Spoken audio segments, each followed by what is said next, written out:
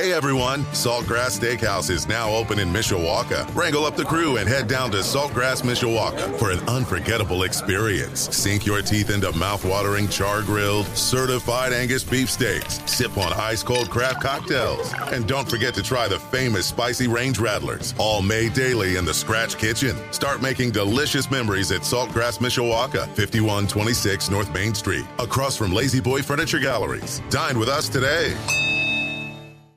Welcome to the latest installment of the Mick Ultra Golf Show on Sports Radio 96.1 WSBT. My name is Darren Pritchett, joined by the owner of Blackthorn Golf Club in South Bend, Tim Firestone. Our colleague, John Foster, is on, assignment today, so hopefully we'll hear from him next week here on the Mick Ultra Golf Show. Well, Tim, I tell you what, we're heading toward the month of June. I know you've talked about on various installments of this Mick Ultra Golf Show. It has been a really, really good year so far for the golf industry in northern Indiana. In particular, you had a record month of April out at Blackthorn Golf Club in South Bend. May, the weather's been a little topsy-turvy. I know we've had plenty of rain late this week.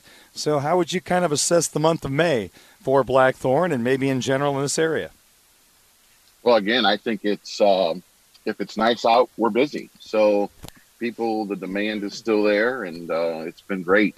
So I think that May will still shape up to be a pretty good month for us, even with the weather. And I would assume that it's the same way across all of northern Indiana.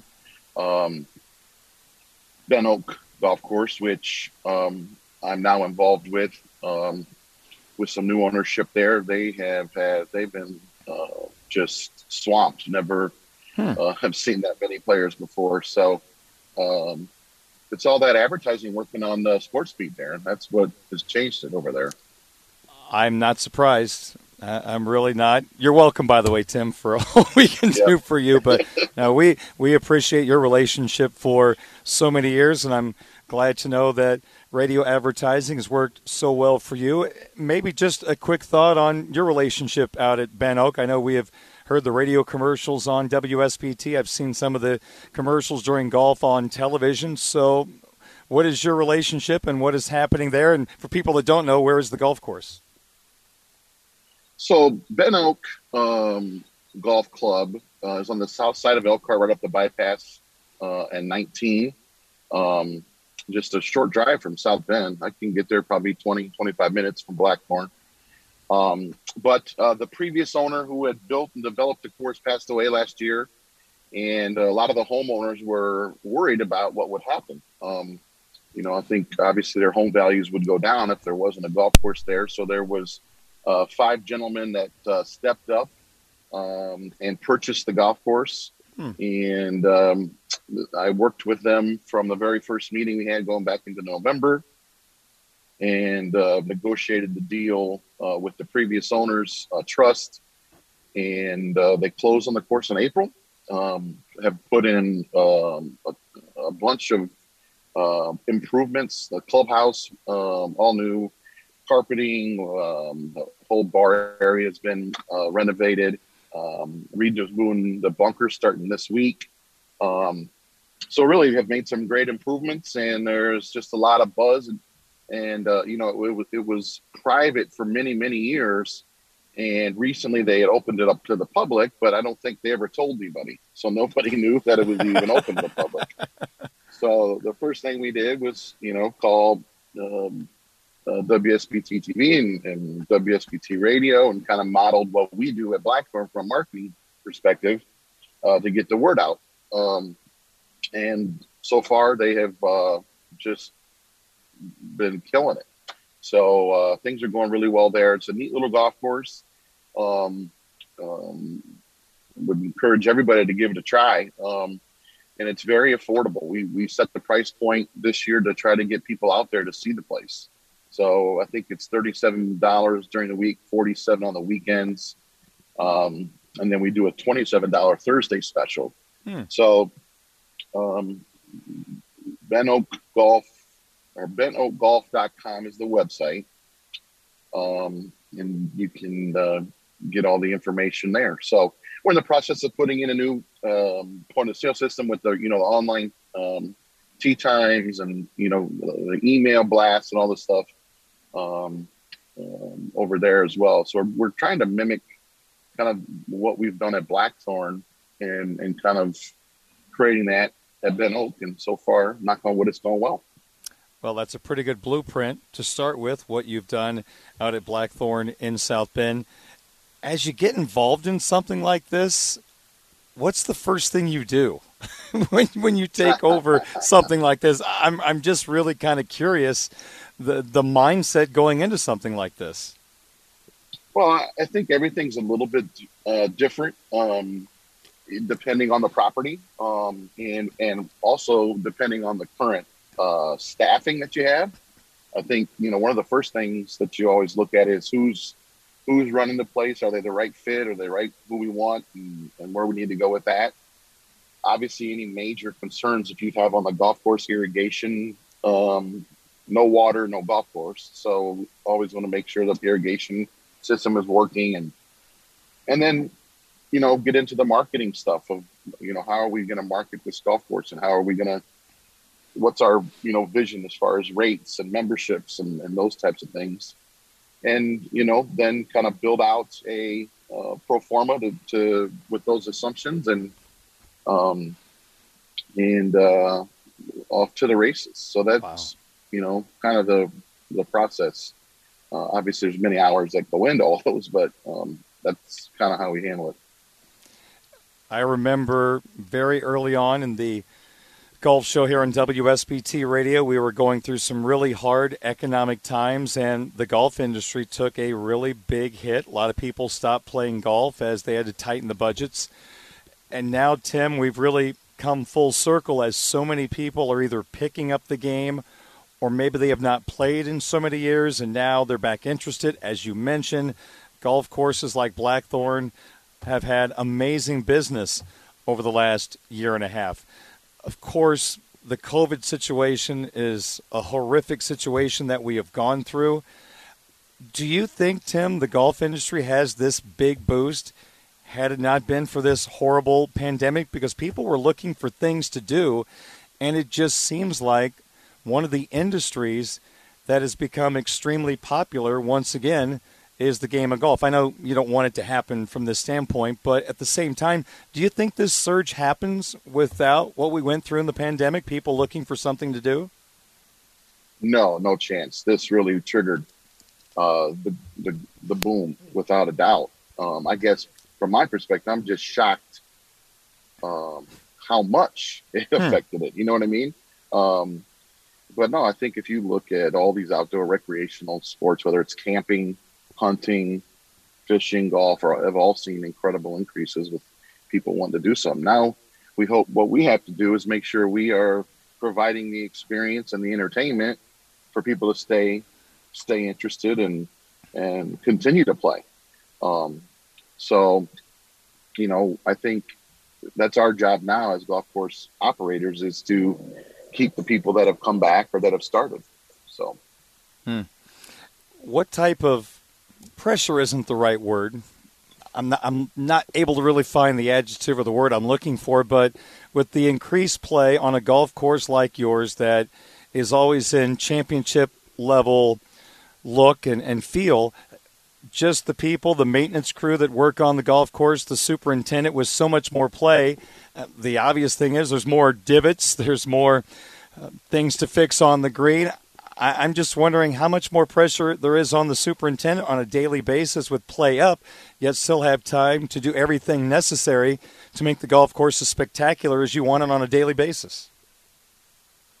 Yeah, I mean, it's first thing is just, getting the time out there with all the golfers out there is right. Their biggest challenge. We're starting at 6 a.m. and these guys are starting at 4 with the lights on the mowers and trying to get the greens mowed before everybody gets out there. But there's no question the wear and tear, especially on the tees, on the par threes.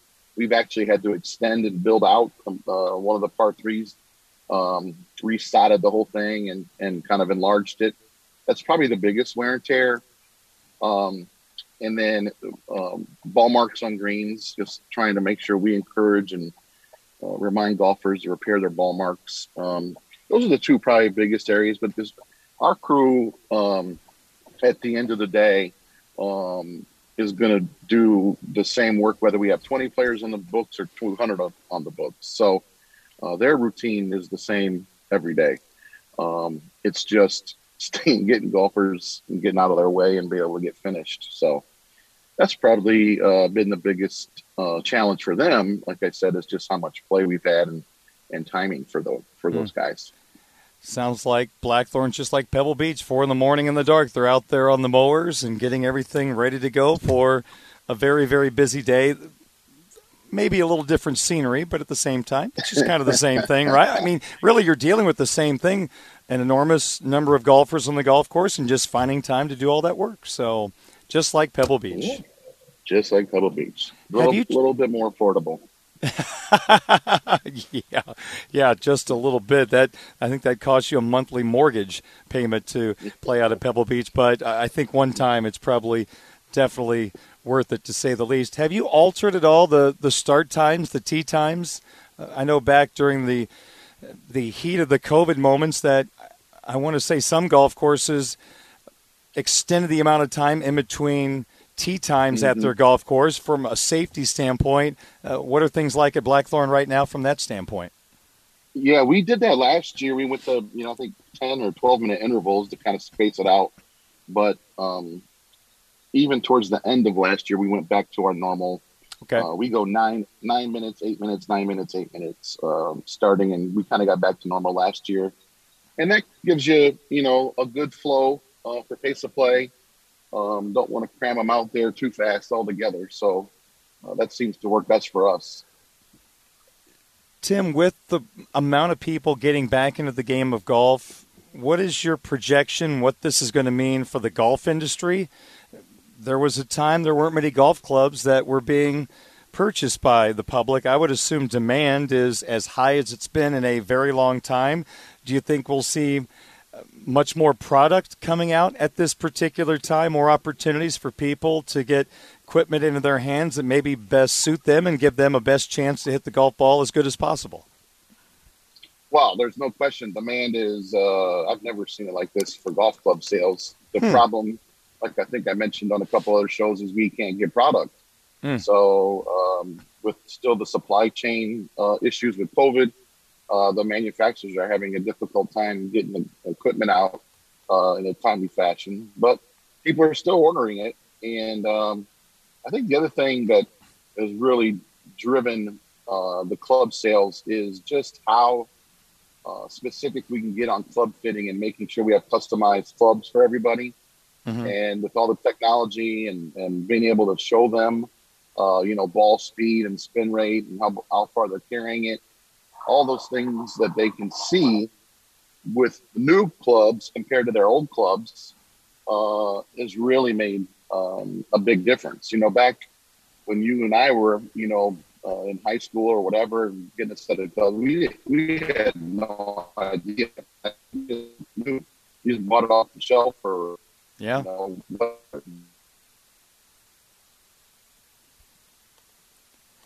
I think we've lost the signal with Tim just a little bit here. So blackthorngolf.com is the place for the latest information on Blackthorn. We'll see if we can reestablish Tim here in just a second, because we want to talk about a crazy last weekend at the PGA Championship, and the winner was Phil Mickelson. Was this like 10 years ago all of a sudden? Amazing. We'll talk about that coming up in just a couple of moments as the Mick Ultra Golf Show continues on Sports Radio 96.1 WSBT. Okay. So, Tim, what does an assistant golf professional make? This week may send me to a new profession. There you go. Can I clear $15,000 a year? Yeah, no problem. You're hired. I'm sure. Oh, boy. All right. Ready when you guys are. Okay, here we go. This is segment number 2 coming up in 3, 2, and 1. The Mick Ultra Golf Show on Sports Radio 96.1 WSBT on this Saturday morning, along with the owner of Blackthorn Golf Club in South Bend, Tim Firestone. My name is Darren Pritchett. Wow, Tim, I know we were texting a little bit last weekend, as the PGA Championship was unfolding down in South Carolina, and some amazing storylines developed and held up through the third and fourth rounds. 50-year-old Phil Mickelson won the PGA Championship, his sixth major, his first since 2013. Tim, he had not finished in the top 10 in a major in 5 years and entered the PGA Championship ranked number 115 in the world. We all know through the years Phil has been one that is very aggressive. There is never a layup shot. It's always, hey, let's figure this out. Let's go for it, full throttle. But Tim, down there in that golf course in South Carolina, he hit the ball extremely well. And I think the first thing that comes to mind before we get into age and anything else, the way he drove the golf ball, not only his accuracy, which at times can be considered a surprising attribute for Phil since he can spray it all over the place, but Tim, at the age of 50, he was hitting the ball with the young guys pretty evenly throughout the week. Yeah, he is unbelievable flexibility. His swing looks the same. You know, he still can make the full turn, and he's a freak of nature. He stayed in shape. He's lost weight. I think he looks better now than he has, you know, maybe ever physically. And then he got that new 2-wood, which I think he just kills it, and it's helped him with his accuracy. And it's incredible knowing how short I hit it now compared to how I used to. And for him to be able to maintain and increase that length is phenomenal. How would you put into words watching Mickelson play this golf course under the scrutiny of trying to win another major at the age of 50? As you watched him play, were you absolutely stunned he was able to do this? Yeah, I mean, think about it. I don't know if you remember when Jack Nicklaus won the Masters at 46, sure. Everybody lost their mind, you know, and now to be 50 years old and pull this off is just, well, it doesn't happen, you know? So incredible story, great for golf. He's a terrific ambassador for the game. And I'll tell you, I wasn't a big Phil fan for a long time. I know you were, but I'd say over the last 4 to 5 years, I've really become a big fan. Well, he has used social media to his advantage. He takes the time to have some Phil chats, and he will put together some fun videos. I know for the golf match with Tom Brady last year, he put together some really funny stuff. He has now kind of got the golf phrase, hitting bombs and hellacious seeds, as he has put together these videos. You see him making his special coffee, which helps with his arthritis, which, Tim, is another story. And all this back in 2010, he had that arthritis diagnosis that was awfully concerning, and with the use of his hands, you didn't know how that was going to affect him, and he has found something that has worked for him. So even going all the way back to 2010, I don't know if anybody thought what Phil might be able to do with that arthritis condition, but he has overcome that. And to his credit, like so many other people right now who are getting up in age, like a Tom Brady playing quarterback for the Tampa Bay Buccaneers, or Serena Williams winning Grand Slam tennis events at the age of 36, there is an outlet if you put in the time, if you put in the effort, if you eat the right things, if you do yoga, whatever the case may be, there's just an outlet for players to continue to be at the top of their game at an older age. Now, I guess if there's any sport you can do something great at 50, obviously it's golf or bowling or something like that. I don't think Tom Brady is going to be winning Super Bowls at 50, but maybe I shouldn't count him out at this point. But, Tim, he fasts 36 hours a week, and he watches what he eats. He is in as good a shape as we have ever seen him. So I think we can talk about his golf swing and his execution all we want, but I think in the game of golf now, it is so different from when we were growing up, when the body types of some of the great players is absolutely totally different than what we're seeing today. No, I think you make a great point. We might see this more and more going forward with how great a shape these guys are in compared to the back in the day. I mean, if you remember when Jack won when he was 46, he was chunky. You know what I mean? He was not a thin specimen. So, I think you bring up a good point. This could be we might see more of it in the future with all of this. But I think for Phil and for golf, and I think it just, to me, that final scene on the 18th hole was, probably the second best thing I've seen in golf in a while. I think Tiger coming back and winning the Masters still, for me, would be a little bit ahead of that, but it sure was cool watching that scene. I think the security budget must not have gotten approved or something, because that was insane. Yeah, when Phil got grabbed after that last wedge shot on the 72nd hole, that's when things got awfully serious, and you had to worry about Brooks Koepka, who has a knee injury, trying to get through that crowd. And, he mentioned his knee got hit a couple of times, and he wasn't very happy about that, and I can't blame him. And it was an iconic moment. It is a shame it couldn't have been controlled a little better. It almost looked like what we normally see at the Open Championship, as they allow the fans to get part of the action on the 72nd hole. And actually, Tim, I can think of some iconic moments where Tiger Woods is walking down that last fairway and the fans are right behind him going absolutely nuts. It does make the game of golf feel and look a little different. I think for so many years it was a stuffy sport for a lot of people, an elitist sport.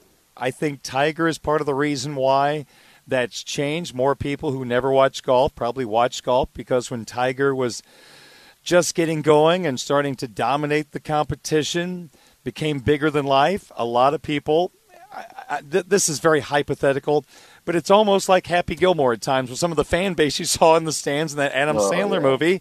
People that you would never see at a golf course watching a PGA Tour event are there. So things have changed. And as you were talking, I think of Craig Stadler, one of the great players as we were growing up, was not physically fit.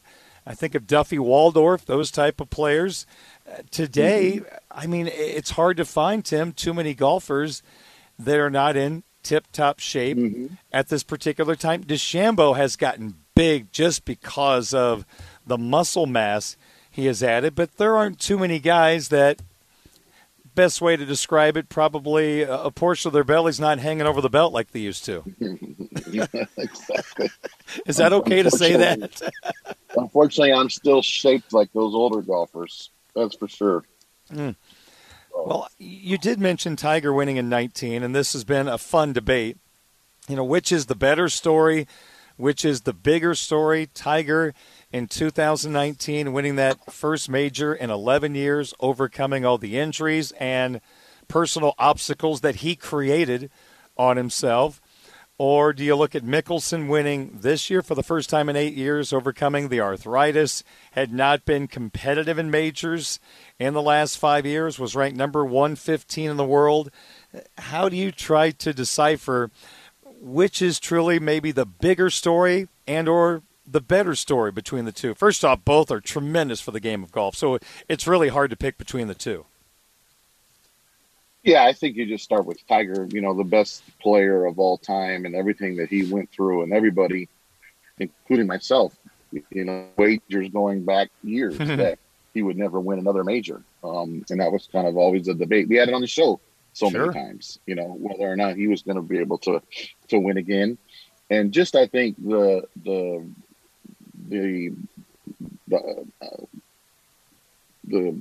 how big Tiger is, for me, is what I think makes it a little bit better of a story. But again, to your point, they're both unbelievable stories. You got a guy that wins a major at the age of 50. He was going to have, remember, he accepted the special exemption this year into the U.S. Open. He wasn't even qualified to play in it. So now it'd be interesting to see what he does at the Open. But anyway, both great stories, both great for the game of golf, and two icons that have best have ever played. So really cool stuff. Yeah, that is amazing, the fact he had accepted that exemption, and now he gets a 5-year exemption into all the majors. and the PGA Tour. So all of a sudden, he's got 5 free passes into our national championship, trying to complete the career Grand Slam at the U.S. Open. I've got a thought on that in a second, but first, just to go back to what you were talking about, I kind of looked at it this way, Tim, and in the question, I said it for a reason. I think one story between Phil and Tiger is better, the other is bigger. And I think the bigger story was Tiger, just because you're right, depending on your argument, the best or second best player of all time. He had gone through multiple injuries, these self-inflicted wounds he caused himself off the golf course. There was a time where, remember, he was not even able to chip the golf ball. He had the yips chipping. I mean, it was hard to watch. There were times he was just grimacing on the golf course, physically not able to play.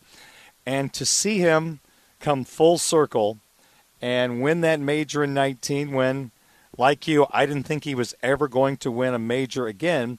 I think that was the bigger story, because Tiger is bigger than life in the game of golf. Phil is a superstar, but Tiger is just on that extra level in terms of stardom in the game of golf. I do kind of think Phil might be the better story, only because not only is he the oldest player to ever win a major golf championship, Tim, I think it's even more impressive considering it was the longest golf course ever to stage a major championship. Had they played it to the tips, that thing would have played 8,000 yards throughout the week. And considering that Phil has always invested himself in the fans at the golf course, when people holler something at him, he's giving the thumbs up or he's tipping his cap. He's become the people's champion because he has always taken the time to do that. Now, Tiger, when he was in his heyday, he wouldn't even look at the fans. He was so locked in, and there's nothing wrong with that, Tim. The way Tiger handled things was best for him, and he had amazing success. Phil, I think the fans relax him a little bit. They get behind him, and it was crazy on Sunday. If I had $1 for every time Phil gave a thumbs up, I sure wouldn't be doing this show anymore. I'd be retired sitting with Foster on his deck in South Carolina. So I think with just everything, with the arthritis, not being competitive in majors, and to not only become the oldest player to win a major at 50, to do it on that golf course. Now, it was not a U.S. Open setup. Don't get me wrong, Tim. That's a tougher setup for Phil. But I just think he came out of absolute nowhere. I mean, he was 200 to 1 odds to win the golf tournament. So if you had to put $100 on Phil, you'd be pretty happy right now going to the bank. So I guess I look at it, the bigger story, hey, it's going to be Tiger. There's no doubt. But I just think everything surrounding Phil winning as a 50-year-old on that golf course, with the way he normally plays, I would not have guessed it in a million years. Maybe Tiger wins another Masters. If there was ever a place he was going to win one, Tim, was probably Augusta National, because he knows the golf course so well, and there's limited penalty, with the rough at that golf course. So if he was going to win one, it was probably going to happen there. I just, as a Phil fan, I was always waiting for the wheels to fall off on Saturday and maybe at times on Sunday, and it never happened. And I'm really, as a fan, I'm shocked he pulled it off. I really am. Yeah, I think you're right. And then it's like after every round, you're wondering, okay, well, now he's going to shoot, 77, or he'll, mess up and something will happen. And there's no way this could happen. And then Saturday comes and you're like, okay, this has got to be where the wheels fall off. And then Sunday, and the way that round started with those 2-shot swings between them, you're like, oh boy. But it was very, very entertaining to watch, very exciting to watch. And I think, let's also be honest, nobody really gave him a big push on Sunday either. True. So sometimes that's how golf works out, though. You know what I mean? There's definitely some luck involved as well. You know what I mean? He shot 1 over for his round, which still is not a bad score. But what if someone, Louis or some of these other guys really got hot and threw up a 67 or something, then, he wouldn't have won. So, yeah, that's a very good point. Tim Firestone, the owner of Blackthorn, Darren Pritchett with you on the Mick Ultra Golf Show here on WSBT Radio. It was interesting on Saturday when he knocked the ball into the water when he hit that duck hook. That's when I thought, oh boy. But I think, Tim, he really benefited from having his brother on the bag, because that was the point where Tim, who normally doesn't say a whole lot, pulled him aside and said, if you're going to win this golf tournament, you have to commit to these shots. And Phil was getting to that point where he was not committing and mentally wasn't locked in, like, I'm going to pull this shot off, I need to do this. Tim pulled him aside after that shot, and I think that might have saved the day. Now, maybe Bones could have possibly said something similar, but I think having his brother on the bag might have been as important as anything that happened over the weekend, because if you're not committing to shots, Tim, he would have ended up over par in that golf tournament, and he would not have been a part of the storyline in this golf tournament. So that point on Saturday probably won the golf tournament. Yeah, I agree. And I think, there's probably some self-doubt that he was having. Like he probably couldn't believe where he was positioned. And then you just get a little nervous, and you're not, to your point, you're not committing to the shot and committing to the round. So, no, I think that's a great story. It was good to see Phil thank his brother. Saw that interview, and it certainly, there's such a mental. Everything we've talked about today has been physical, but the mental strength it takes to focus, and I think that's another thing that Phil's so good at. Phil talks about when he plays practice rounds, he plays 36 to 45 holes to concentrate and focus.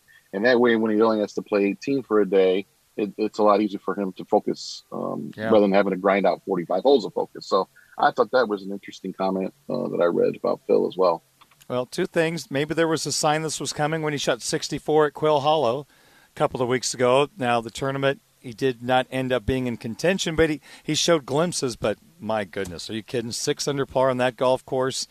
Pretty remarkable. And I don't know if you caught his interview. He's playing this week at Colonial, and on Thursday he shot 3 over par.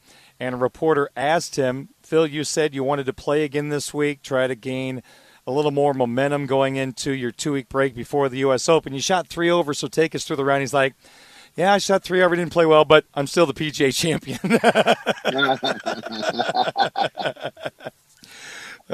Good old Phil. And I'll tell you what, Tim, I'm not sure how Brooks Koepka is playing championship golf, let alone any golf with the knee issue he's got right now and the procedure done on that knee. I think that was a major factor on Sunday. He would never admit it, but he was having a lot of time being accurate hitting the golf ball. So for Koepka to finish tied for second, 2 out at -4, with Phil winning, that gets lost in the shuffle. But I don't know how physically he's doing it right now with that knee the way it is right now and what he has had done to it. It's pretty remarkable he could play, let alone compete in this championship. And besides the way he hit the golf ball, boy, he didn't putt it very well. He might have won this thing. Yeah, I mean, this guy obviously just rises to the top when it comes to hard golf courses and grinding it out. There were several times you felt like he was going to shoot a big number on Sunday. He had some really squirrely shots. And, man, you could just see the pain he was in, even bending down to get his ball out of the hole. You can tell that knee's killing him. So, no, it was a very gutsy professional performance by Brooks. And, again, he just seems to always be there in the majors. Tim Firestone, the owner of Blackthorn, Darren Pritchett with you, the Mick Ultra Golf Show on WSBT Radio. We'll step aside for a moment. More to come on Sports Radio 96.1 WSBT. Roll. Okay, we are ready. Okay, 3, 2, and 1. Back on Sports Radio 96.1 WSBT on this Saturday morning. I'm Darren Pritchett, joined by Tim Firestone, the owner of Blackthorn Golf Club in South Bend. This is probably a repetitive question, but I always like to ask you and John this question because I think it offers some perspective on the difficulty of some of the golf courses that we see on TV. So, Tim, this is always the example I give you. If I go out to Blackthorn and from the tips, if I shoot an 80 at your golf course, from the tips, I'd love to be able to shoot 80, by the way, from there. But if I went down to the PGA Championship and played that course the Monday after Phil won the championship, what do you think I would have shot? And we'll say it's playing pretty long, like 7,600, 7,700 yards. I would say it's got to be 15 to 20 shots harder, would be my guess. Again, that's just such a grind, some of those holes. And if you get it out of play and offline, you're going to make a big number. So at Blackthorn, you don't have those holes where you're going to make, a quadruple bogey. But we saw several triples, lots of doubles on that golf course. So I'd put you down for a 98. Really? Wow. I would have guessed I probably would have shot around 120, honestly. And I guess one of the reasons... You're assuming you can shoot 80 from the tips at Blackthorn, right? Right. Yeah, so it can't be 40 shots harder. You don't think so? Okay. If you shot 80 from the tips at Blackthorn, means you're probably a 6 handicap. Okay. And if you're a 6 handicap, you can't shoot 140 there or 120 there.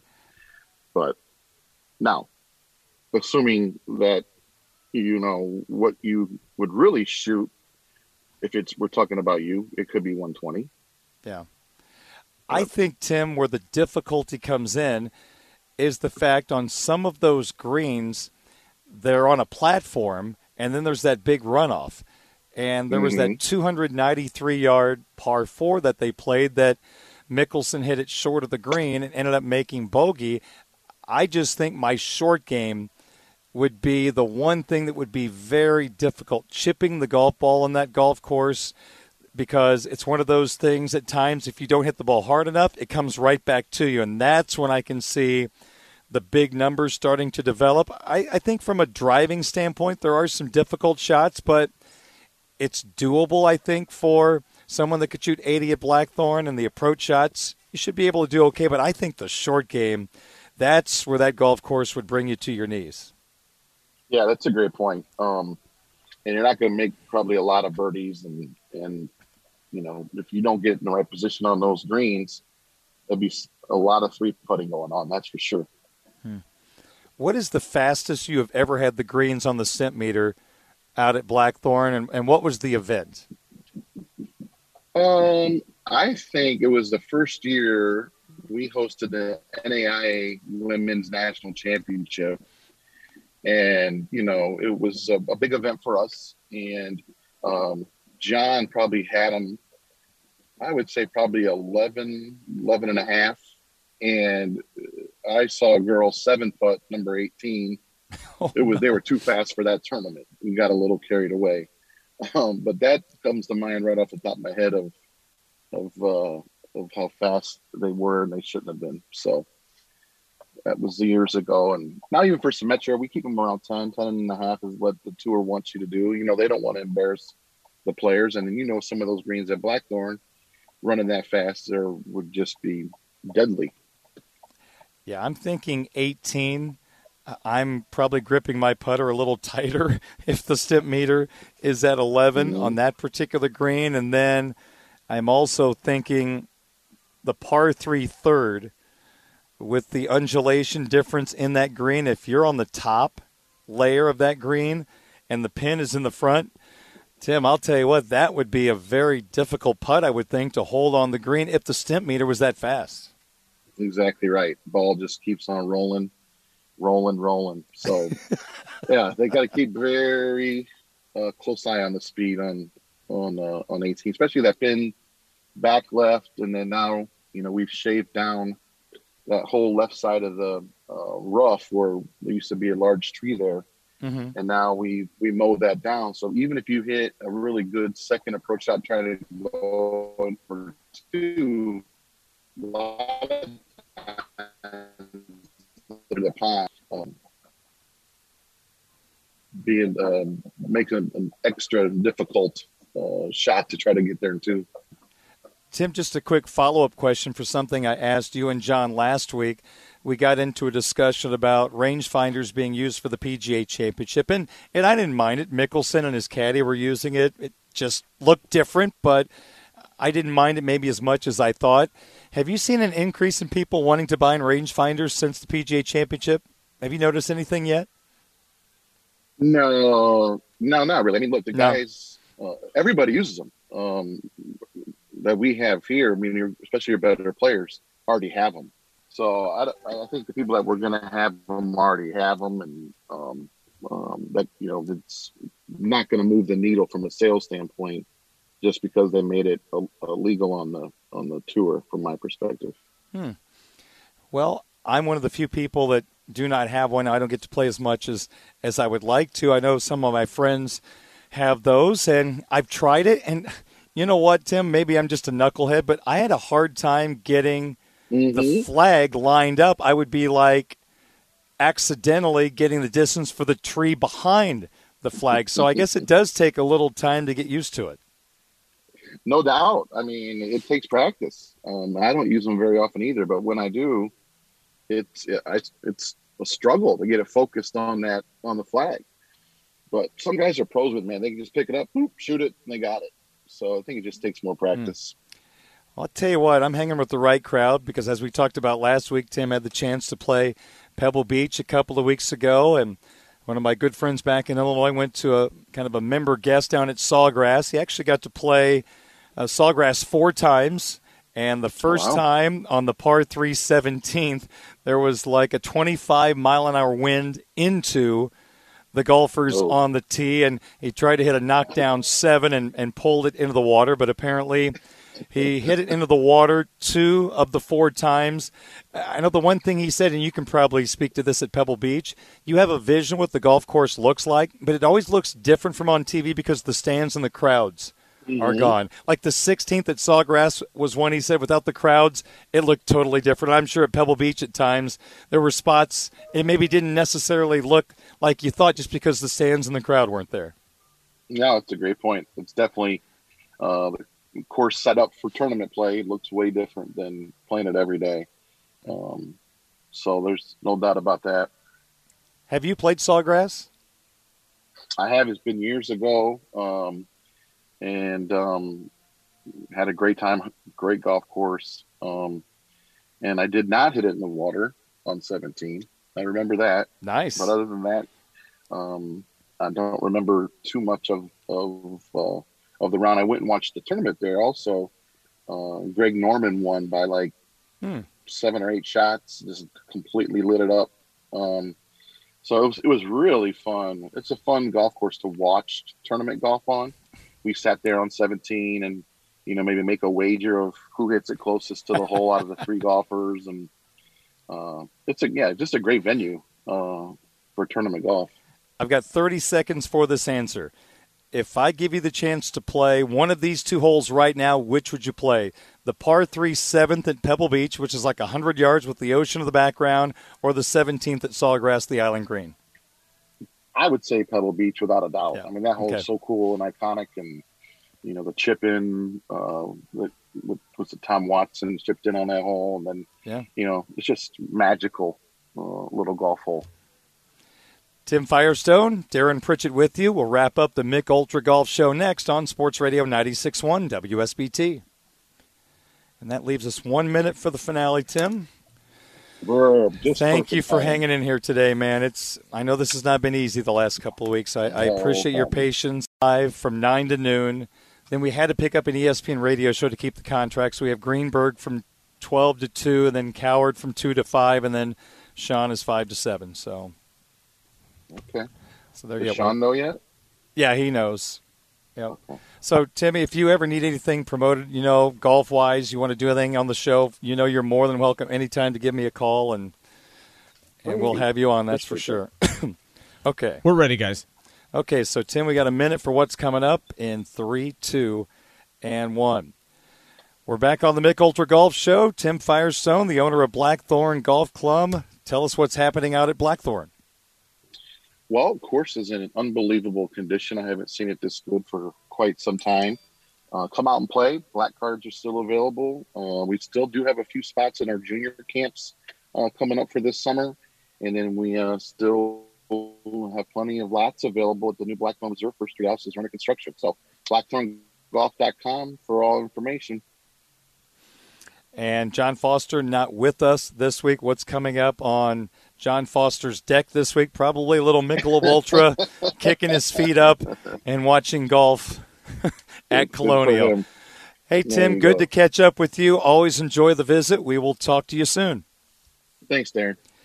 That has been another installment of the Mick Ultra Golf Show on Sports Radio 96.1 WSBT South Bend. Okay, let me get that Thanks, saved. Tim.